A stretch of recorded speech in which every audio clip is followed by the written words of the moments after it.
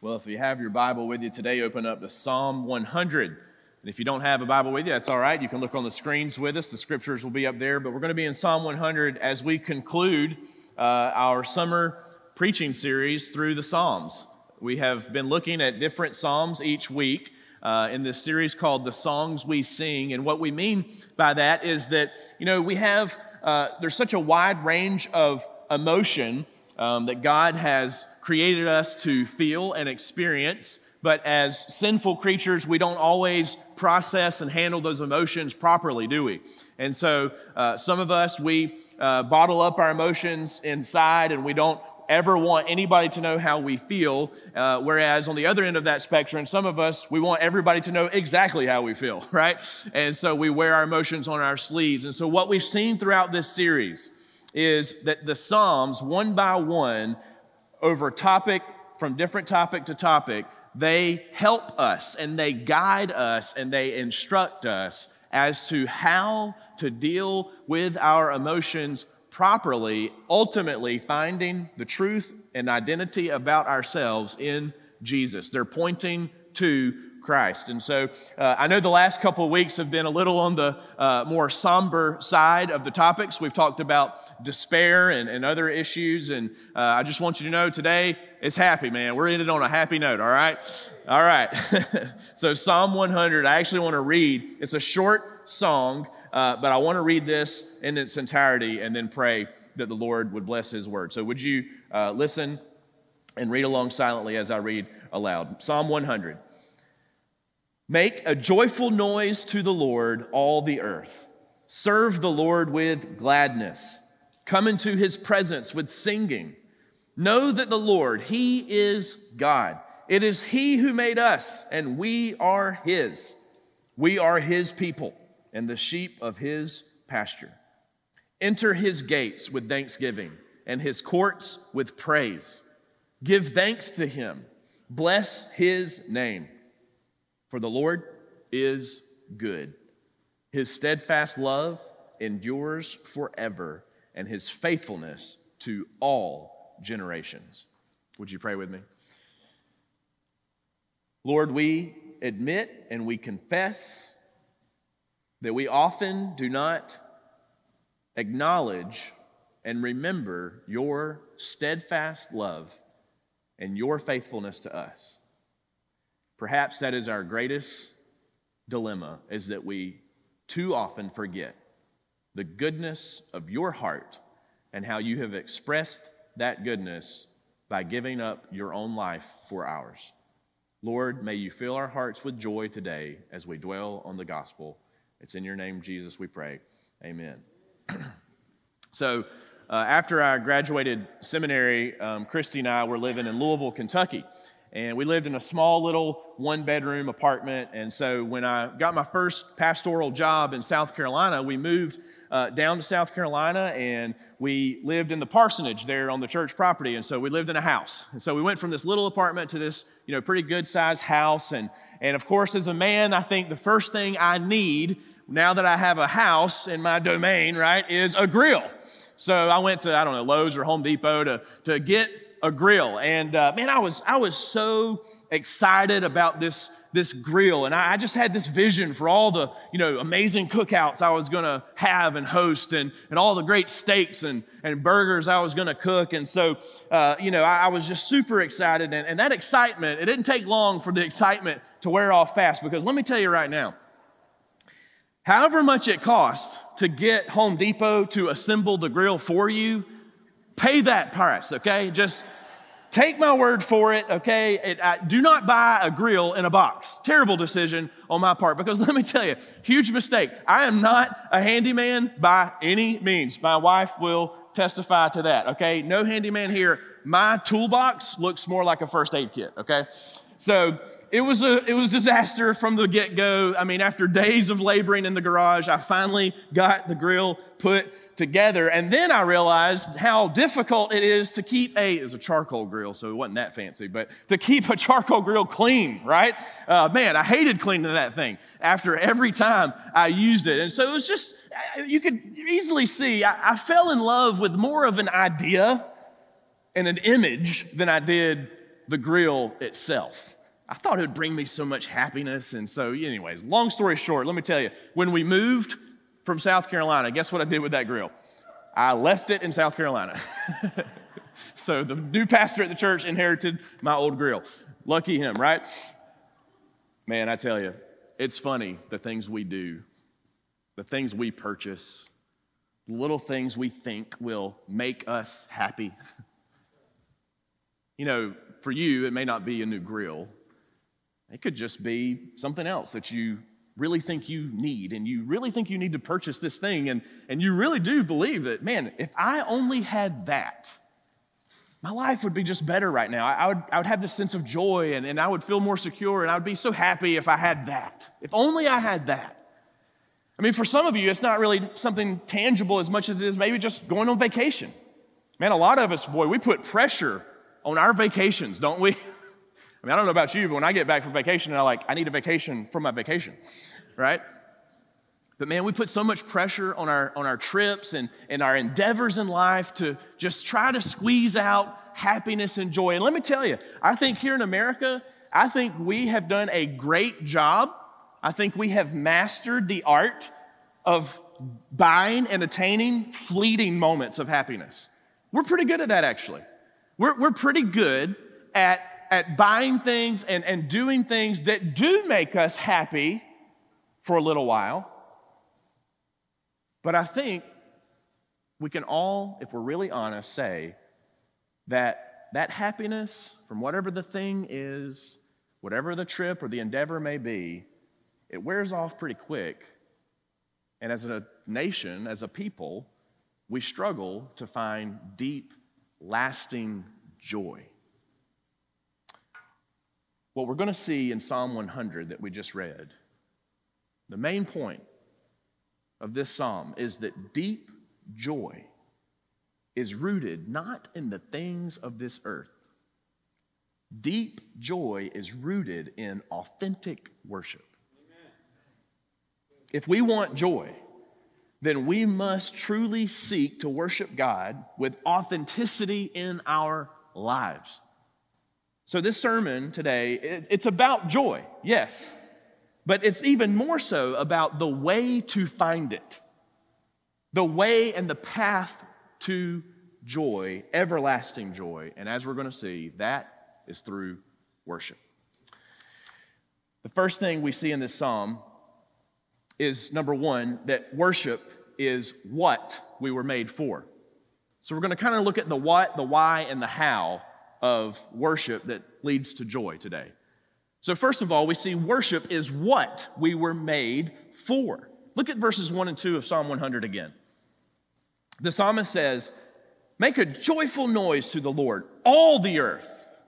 Serve the Lord with gladness. Come into his presence with singing." Now, listen, some of you are really talented singers. Others of us, man, we're just trying to make noise. You know what I mean? It's just some noise, but it's joyful, right? It's joyful. It's right. Yeah. The purpose, though, right? The purpose here that we see of the entire earth, the purpose of God's creation, though, is to bring glory to him. And so worship is actually the purpose of your life. Worship is the purpose of your life. It's what we were made for. Now, when we hear the word worship, you're probably like me. We always normally, our default thinking is singing, right? But it's so much more than that. Now, it's hard to define the word worship in one neatly packaged definition. But I think Romans chapter 12, verse 1 can really help us think through the broad scope of the definition of the word worship as it applies to our lives. And I'm going to read actually the NIV of Romans 12, verse 1, because I think this wording is very helpful. So here's what it says. "Therefore, I urge you," Paul says, "brothers and sisters, in view of God's mercy, to offer your bodies as a living sacrifice, holy and pleasing to God. This is your true and proper worship." Now, notice there, he doesn't say anything about singing songs. He doesn't say anything about going to church.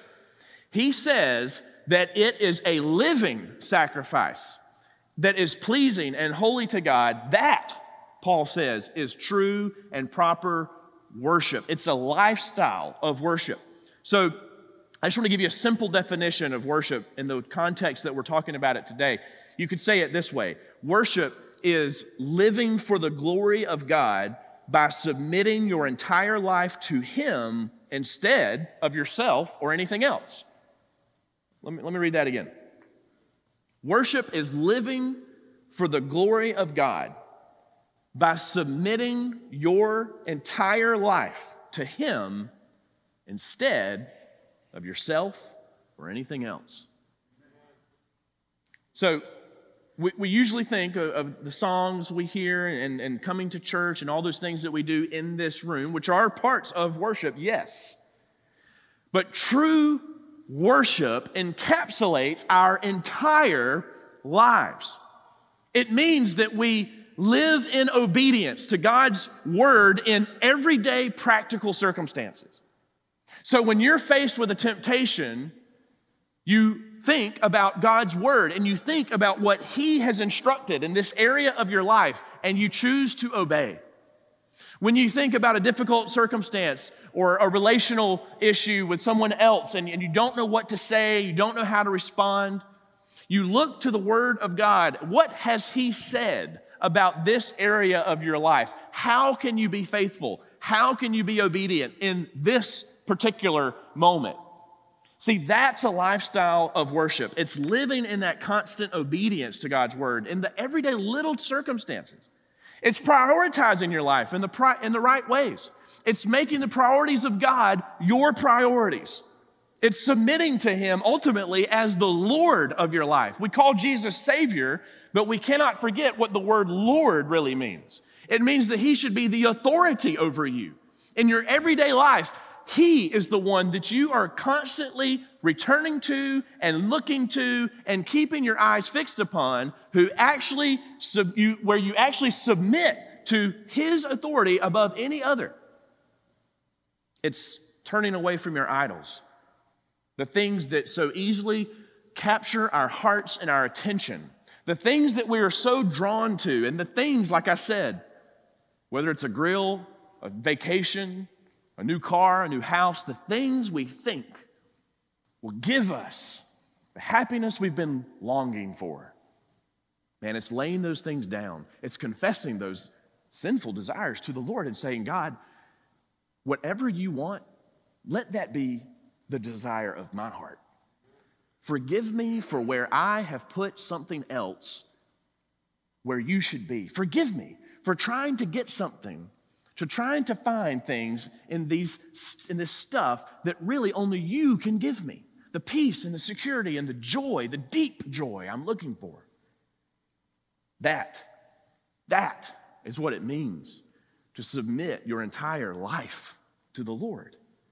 It's a daily reckoning. It's a daily remembrance. It's daily obedience. That's worship. That's what we were made for. But one great question we have to ask is, what compels us to worship? What compels us to worship? Well, that's the second thing we see in this psalm.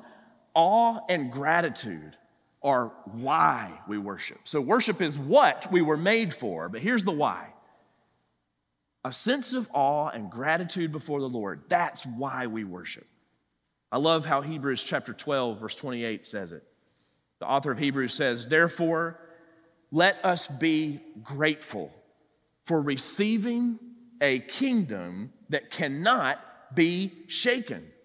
And thus, let us offer to God acceptable worship with reverence and awe.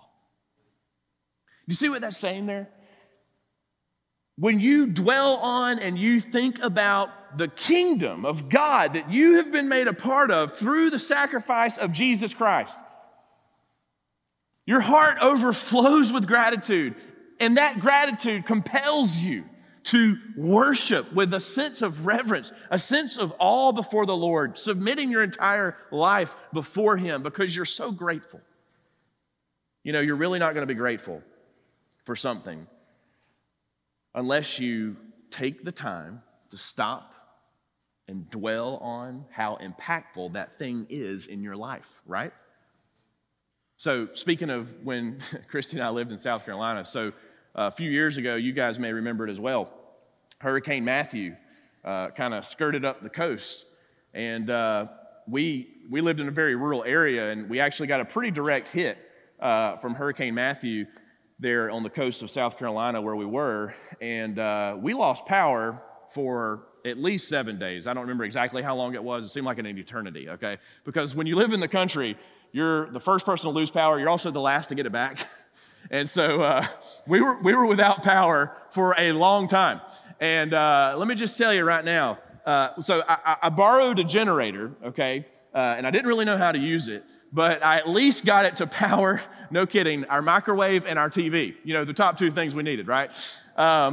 It was a rough week, man. But let me tell you, I came out of that week more grateful for electricity than I have ever been in my entire life. Absolutely. You know, something means a lot more to us. Something means so much more to us when we truly realize how much we need it. When we truly realize how thankful for it we are. Otherwise, we take it for granted. The same is true in our relationship with God. Now, He never quits working like electricity may. He never quits working. He never leaves us. But we take His presence for granted and just expect Him to be there when we need Him. We're the ones that quit. God is there. He is present. He is good. His love endures forever. He is steadfast in His commitment to you. Yet, these things, these idols in our lives that we think will bring us happiness, we get distracted, we're drawn to them, and the next thing we know, we're really not walking with the Lord. And we're not grateful, and we sure aren't standing in awe of Him. John Piper says that worship is the valuing of God. Think about that. Worship is the valuing of God. How much do you really value the Lord in your life? Really? You see, our problem is we value so many other things other than God. We don't think God Himself can be our true source of joy, so He becomes kind of a nice attachment to our lives. You know, most of us in here, we would never say that we are an atheist. But many of us function that way sometimes. We just think that God is a nice attachment and He better be there when we need Him. Where we're in a crisis, we're going to pray to Him and ask Him to deliver us out of it. But when things are good and when our idols are giving us those fleeting moments of happiness, we're not on our knees. We're not seeking the Lord in those moments because He's just an attachment. He's not front and center. He's not truly the Lord. He is not the one truly seated on the throne of our hearts. How do we make Him front and center? Well, we confess. We confess this problem. We repent. We turn away from those idols that are ruling our hearts, and we slow down. We slow down and we take the time to really dwell on and ponder His greatness and the depths of His love and grace. We take the time to remember the gospel, to preach it to ourselves, to say, thank you, Jesus, that you died for me, that you died in my place. I should have died that death, but it was you because of your great love for me, a sinner, a wicked person with thoughts and desires that you don't want to know. Thank you, Jesus, for loving me in spite of my sinfulness, that your great love covers my sin when I turn to you, when I turn away from the idol and I turn to you. Being told by a preacher or being told by your parents or whoever that you should worship, you know what? That's not going to compel you to worship. the only thing that's going to compel you to submit your life before the Lord on a daily, worshipful basis is dwelling on the goodness of God in His Word, communicating with Him through prayer, thanking Him and praising Him for the richness of His sacrifice for you. That's it. Look at the characteristics of God that the psalmist is dwelling on. We need to do this more often. We need to thank God for who He is. We need to learn. We need to learn the characteristics of God more often, more frequently, so that we can express those in words to Him in prayer. Listen to this, verse 3. The psalmist says, "Know that the Lord, He is God. It is He who made us, and we are His. We are His people and the sheep of His pasture." So the psalmist, first of all, says here that He is God, He made us. In other words, He's our creator. Man, how often do you just stop and say, "Thank you, God, for creating me. Thank you, God, that you are the great creator of all things, that all things one day will bow down before you. All people will bow down before you and worship you. You are our creator. I stand in awe of you." How often do we acknowledge what the psalmist says here, that we are His people? He's our Father. He's our Father. You bear the family resemblance because you have been adopted. You have been brought in to the family of God. How often do we take the time to stop and say, "Thank you, God, for adopting me. Thank you for not only being a great creator, but a great Father." How often do we take the time to say, "Thank you, Lord, for caring for me as my shepherd"? Ultimately, Jesus Christ said He was the good shepherd who became one of us. The good shepherd, Jesus, became a sheep. He became one of the sheep so that He could die in our place. He was the sacrificial lamb, we say.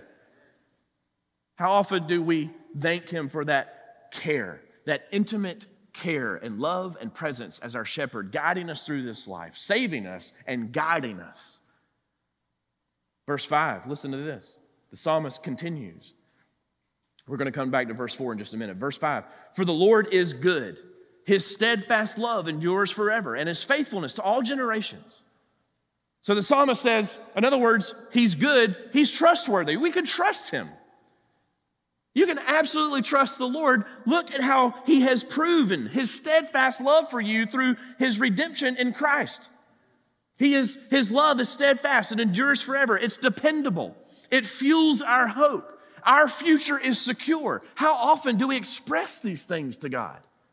How often do we wake up in the mornings and say, "Lord, I am very insecure about my day today and the meeting I have at 2 o'clock, the conversation I really need to have with my wife. I'm insecure about all these things, but Lord God Almighty, I am secure in knowing that my future, my eternal future is secure. And I have ultimately no fear that needs to rule over my heart today. I know that as my shepherd, you will guide me through that meeting at 2 o'clock. I know as my shepherd, you will guide me to love my spouse as you have called me to do." It is a remembering, it is a declaration that we must pray to the Lord on a consistent basis if we really want to live a life of worship, if we really want joy. That's it. The Lord is faithful. He's committed, it says, to His people. Look at that. His faithfulness extends to all. It's all generations. And think of how, through the generations of time, the church could have fizzled out. It could have just ceased to exist. I mean, it's been 2,000 years. It's been 2,000 years. And think of all the challenges that Christians have endured because of the Lord's faithfulness, that He has preserved His church over the last 2,000 years. I mean, the persecution of the Roman Empire, right off the bat, the Roman Empire was greatly persecuting Christians in the first couple of centuries. And then you look at the Dark Ages and the tumultuous times of that period. And then you look at the great wars of human history and the antagonism toward the gospel. All the things that could have just put the church out, man, knocked them out. But what do we have? Here we are. And that is no testament to me. That is no testament to you. That is a testament of the faithfulness of our good and loving Father, whose steadfast love endures through all generations. Think about the faithfulness, not only to the church at large, but the faithfulness of God to you. Think of how He is committed to you. Think of how He is committed and faithful to every season of your life, every chapter of your life. You don't know what the next chapter holds, but He does, and He is leading you and guiding you. He is prompting you with His Holy Spirit. Do you see? Do you feel the steadfast love of God that endures in your life? You see, these truths, these characteristics of our good and faithful Lord, that's where deep joy is found, in that worshipful gratefulness. The author Paul Tripp says this is good. He says, the DNA of joy is gratitude. When I'm living in self-focused, demanding entitlement, I will find it very hard to be joyful. I will find endless reasons to complain. But if I'm living in the awe of God's existence, sovereignty, and grace, coupled with the knowledge of the depth of my own need, I will find reasons to be thankful all around me. And as I do, I will live with the constant joy of gratitude. When we dwell on the goodness of God, demonstrated to us through Jesus, this is when we truly become grateful. This is when we can't help but sing with joy. We can't separate worship from joy. You can't separate the two. They go hand in hand. John Piper again, he said, God created you so that you might spend eternity glorifying Him by enjoying Him forever. You ever thought about it that way? God created us to enjoy Him forever. For He created us for our hearts to be filled with His joy forever and ever. It's the purpose of our lives. It's why that awe, that gratefulness, it's why we worship. And thirdly today, the how. We see here in verse 4, it's with praise and thankfulness. That's how we worship. Verse 4, enter His gates with thanksgiving and His courts with praise. Give thanks to Him, bless His name. You see, that verse 4 really leads back to verse 1 and 2. It's verses 3 through 5 are how you can truly do what verse 1 and 2 commands initially. How your life can sing with joy. It's this lifestyle of worship that is right in line with our vision statement here at Kernan. As a church, we, Kernan Church, exist to glorify God by making disciples who do what? Worship with authenticity. We want to worship with authenticity, walk in community, and witness as we go. So when we gather as a church, as the people of God, when we gather in here, we're not gathering here to put on some kind of show. We're not gathering here to impress the community. We're not gathering here to impress each other. We're not gathering in here to make a name for anybody or ourselves. We are in this room because we should be sincerely, authentically grateful for Jesus and who He is and who we are because of His sacrifice. And we must praise Him and thank Him for His grace. The staff and I, we just finished reading a book called Rhythms of Grace. It's about worship by Mike Cosper. Really good book.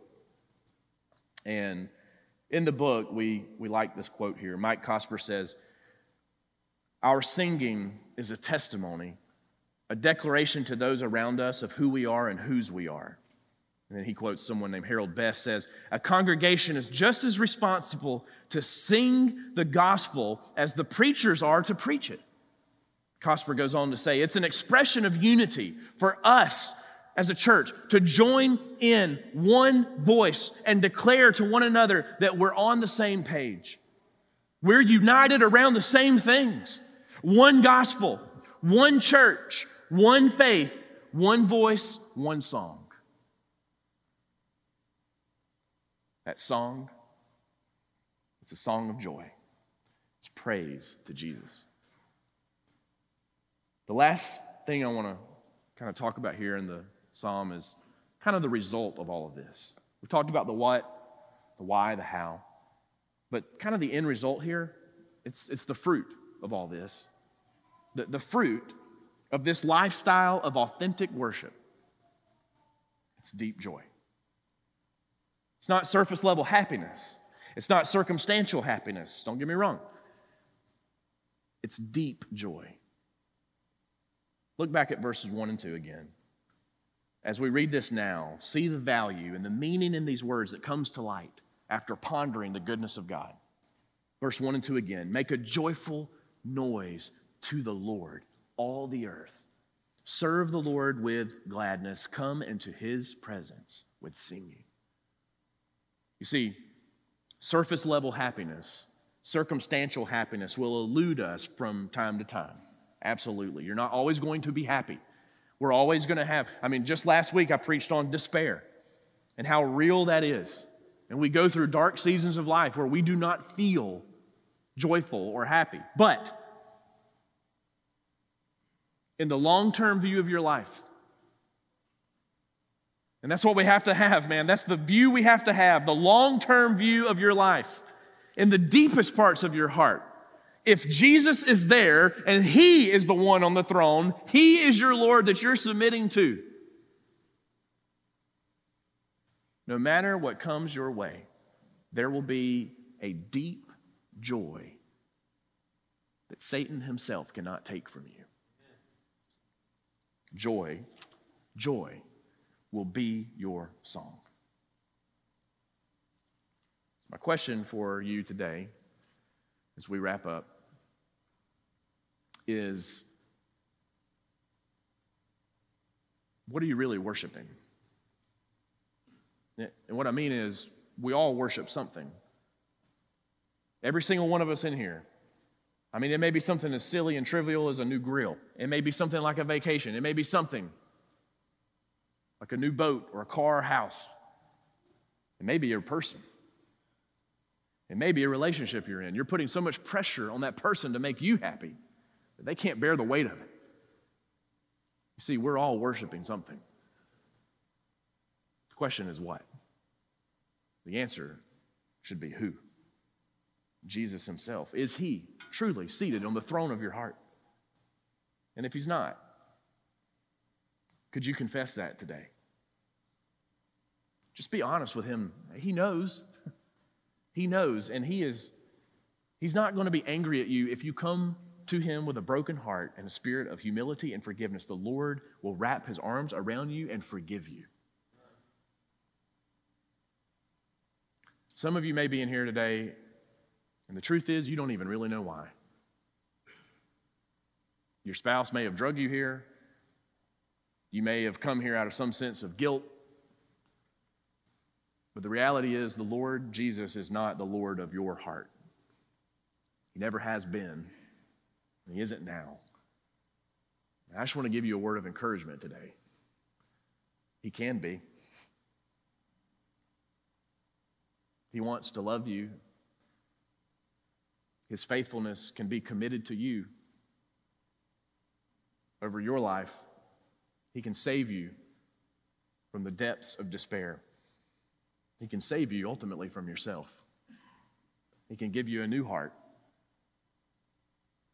He can give you a new identity and adopt you into his family. But you must turn away from these idols, the sin we've been talking about. You must turn to him and him alone. And he will accept you.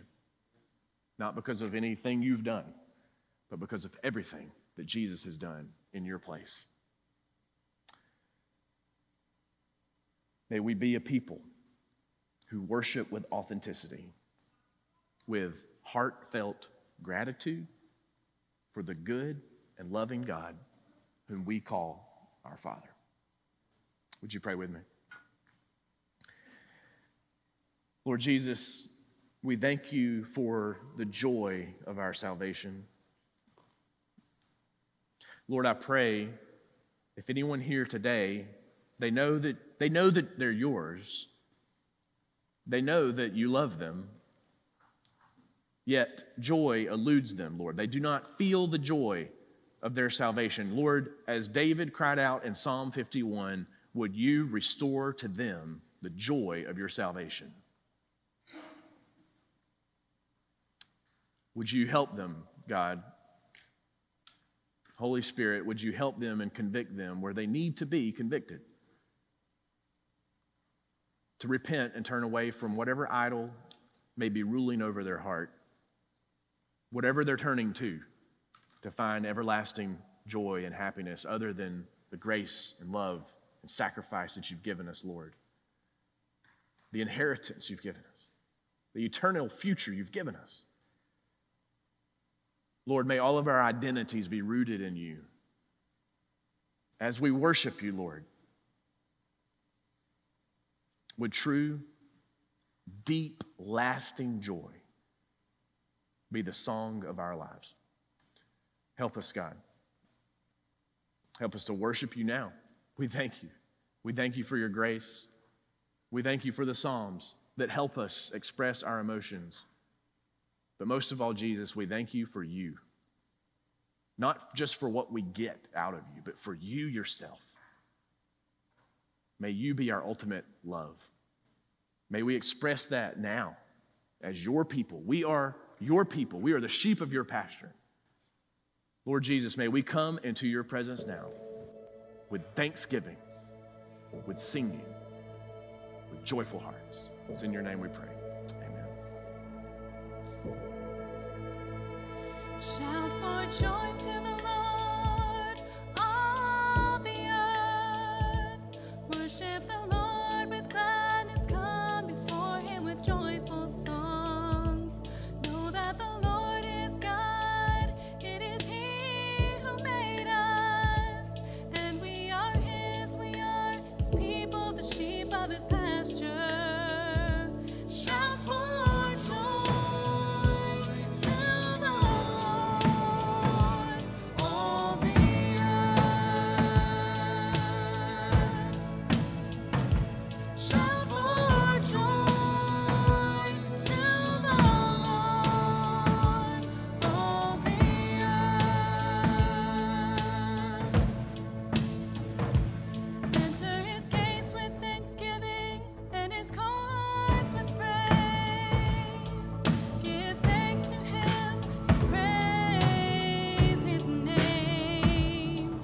For the Lord is good and his love endures forever.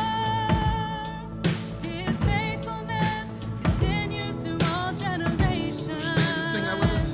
Shout for joy to the Lord, all the earth.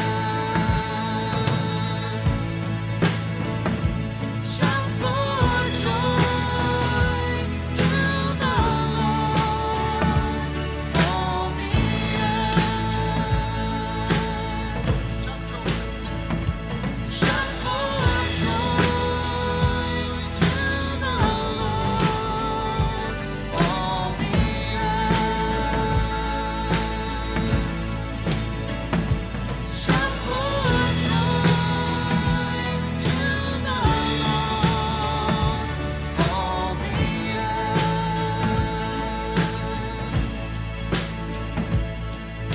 Shout for joy to the Lord, his love endures forever.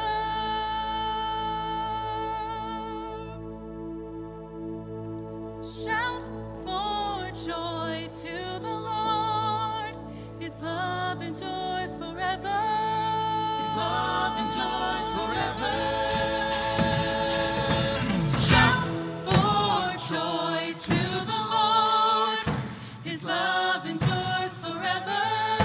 His love endures forever.